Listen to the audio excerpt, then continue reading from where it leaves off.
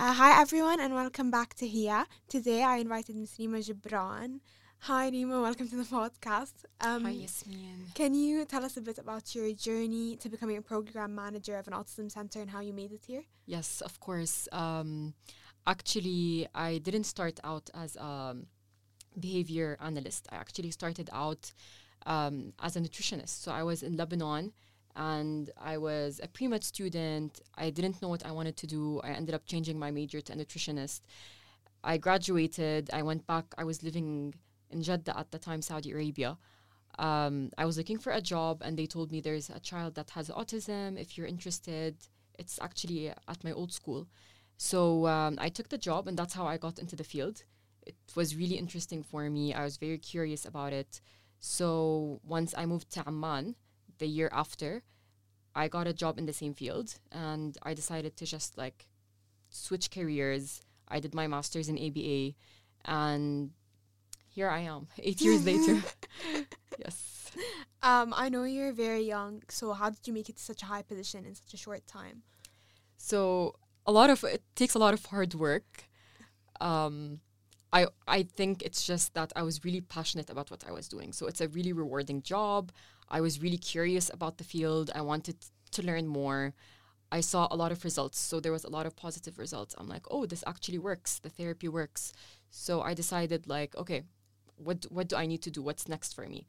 I started studying. I did my master's. After my master's, I did my board exam. So I got my boards. And it's been 2 years since I got my board exam. And I'm also trying to think about what's next. It takes a lot of hard work. I think it has to do with me doing something that I really, really love, giving back to the community as well. It's something that is not very common here. So that made it more interesting for me, something that I really want to do in Amman as well. So, yeah. So have you encountered any gender biases within your journey? Yeah, I would say. So actually, a lot of times, people think that this field that I'm in right now, it's more of a female, field, and it's all women. But actually, there are men that actually do this, and still, it's intimidating for them when they see a woman that is successful. I'm basically kind of like the clinical director right now as well at SCAAD. So I do so many things. I have so many responsibilities. So at this age, at this point of my life, I do work with a lot of men that I do supervise. So it does feel sometimes that, when men are judgy about it, like, oh, it's a female, she's in charge, she's doing this and that. But it's definitely much better. Yeah. We're getting there. So yeah. You talked about supervising men. How did facing these biases and these experiences, how does it change your approach towards leadership? So for me, I believe in leading by example. So I want to lead everyone based on how I want to be led and how I want to be treated. So it's not about I'm not better than anyone. So I always say this to all my staff, everyone that I work with. I'm still learning, and it's really important to be there and to be hands-on with everyone at work, because I'm also learning. We all learn from each other. So I do want to lead by example. I do want to have an open door policy at work where, all my staff are welcome to come in. We can have an open discussion. We can talk about things. It's important for the staff and the people that I work with to know my kind of style, my work style, to have that work culture where, it's I want to encourage everyone to have a better career, to be, more motivated to work. So, yeah. You also talked about moving to Amman. So how do you think the cultural context of Amman has influenced your own career? So definitely Amman was challenging for me because I've never lived here in my life. So I grew up in Saudi Arabia all my life, where it's also very male dominant, all that. Then I moved to Lebanon. After Lebanon, I went back to Saudi, then I came here. So being in Amman was very new for me. I also felt that Amman was also male dominant in some way.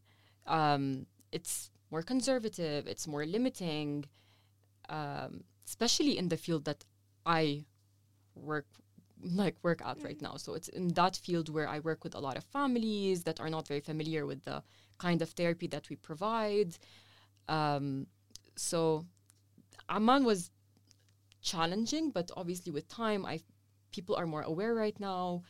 The kind of therapy that we do is becoming, more common for people here. So it's been ups and downs, but it's good. So yeah. Can you draw a comparison like between Saudi Arabia and like Amman in terms of this topic? For me, Saudi Arabia is, how am I going to say this? It's more advanced in a lot of ways.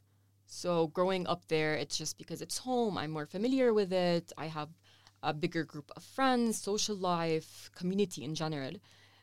So I never found a lot of like obstacles for me there because I'm more familiar with everything over there, the culture. I just know everything there. So I know my ins and outs. So it was more, for me, much more easier because everything is much more affordable, the quality of life, everything is much more advanced. And so maybe that's something for me that's different than when I moved here. I felt like still the progress is super slow in Jordan in general. So yeah. What steps do you think we should be taking to progress? For me, the education field definitely needs a lot of more work in Jordan, being more inclusive with students and with learners. And I think it starts not just the school working on just being more inclusive. It starts at home with the kids being more aware, in the classroom, students being more accepting of other learners, no bullying, all these kinds of things. So it really starts at home. It starts with, kids with disabilities are just, he's just a normal kid, treating them in a kind way, in a more acceptable way, making sure that they're included, they're not excluded. Students actually inviting them to birthdays, inviting them to sit with them for lunch, just making them feel more included. So I think we lack that, as well as the learning support departments do need a lot of more work, need a lot of more strength. So that's, for me, is what's like really still needs a lot of work. Do you feel like this is a common pattern in the Arab world, or is it specifically found in Amman? So it's common in the Arab world. Definitely. A lot of parents, because I do work with parents out of Amman, and it's a struggle for them when their kid goes to school. A lot of schools complain about dealing with their child, or, you need to get a shadow teacher. Even with the shadow teacher, your child is still a burden in the classroom. So sometimes, the parents do face a lot of challenges, whether it's here or out of Amman, in the Arab world in general, because learning support and awareness about disabilities, just started to become more common, just started to become more accepting. So it's definitely not just Amman. So how do you balance your personal life and your professional life, and what advice do you have for women who are struggling to do this? So definitely balance is key. Balance is key. I don't think I have the right balance, but I try. Yeah. So I try to, when I'm at work, work is work. I try to disconnect after work. I need to go to the gym. I need to see my family. I need to do all these things. And then I try to keep my weekends for socializing. Yeah. I also need to work on my mental health, so many different things. So I try to just keep that balance where, I'm always also studying. I'm always trying to do things. I'm continuing my education. It's really important to work on myself, for my self-growth, for my career. So, yeah, it's you need a lot of balance, but it's not perfect. But it's something that you definitely, it's manageable. So yeah. And also, I would like to hear your advice for women who are trying to reach leadership roles like you did, or who aspire to be in leadership roles. I would say always have an open mind. Listen, learn, be flexible. The path is ups and downs. So it wasn't something that was easy for me. I had to work a lot. I went through a lot of things. I cried. I learned from people. It's a journey. But it's a journey that you have to really want.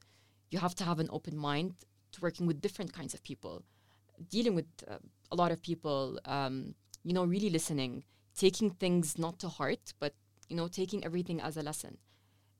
What can I learn from this situation? Having an open mind and just being very flexible. At the same time, being confident that, I really want this.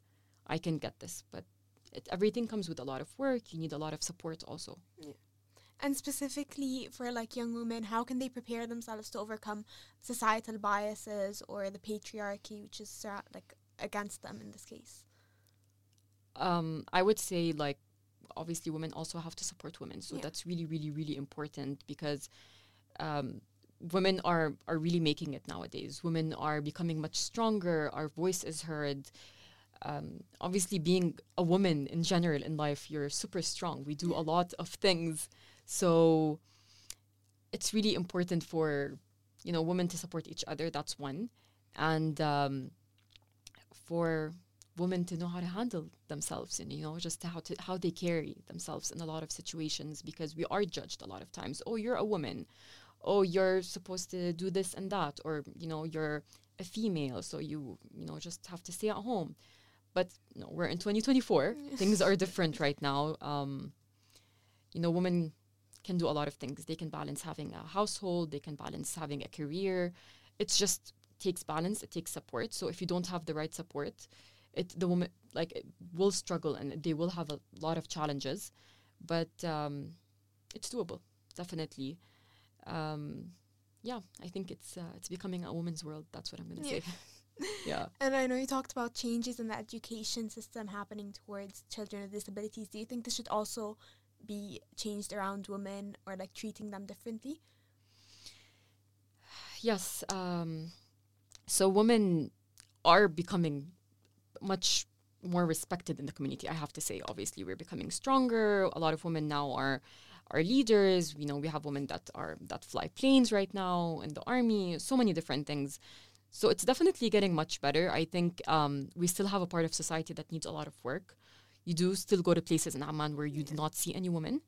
So I think that's something that still needs work, where, women can handle a lot of situations. They can be put in the middle of a situation where, just a man can handle it. No, also a woman can handle it. A woman is strong. She can take care of herself. And I think it is intimidating for a lot of men right now, because women are becoming much stronger. They do have a voice. And other than that, I think it's just, us being taken more seriously, in our positions, being a manager or a leader in the corporate world. So, yeah. And what changes do you hope to see, for example, in the next decade, specifically in your field for women? Definitely to have more women leaders in the field, more women spreading awareness. For me, it's more spreading awareness for disabilities, having a stronger voice for those that don't have a voice. Yeah. Women becoming just more in control of their life and their choices. That's what I wish, because I do see a lot of women where they do still struggle with making their own choices, their own decisions, what's good for them, putting their priorities, something that putting their priorities based on what they want, not based on what their family wants or based on what her husband wants or her partner wants. So I do wish women can be more stronger, have a voice, especially in Amman or in the Middle East, we can say in general, where a woman is free to speak up about her opinions. So hopefully we start seeing all these things, especially for the younger generations. Yeah. Okay, thank you so much for your time. I appreciate this so much. And thank you everyone for listening to Hia. Make sure to tune in for the next episode.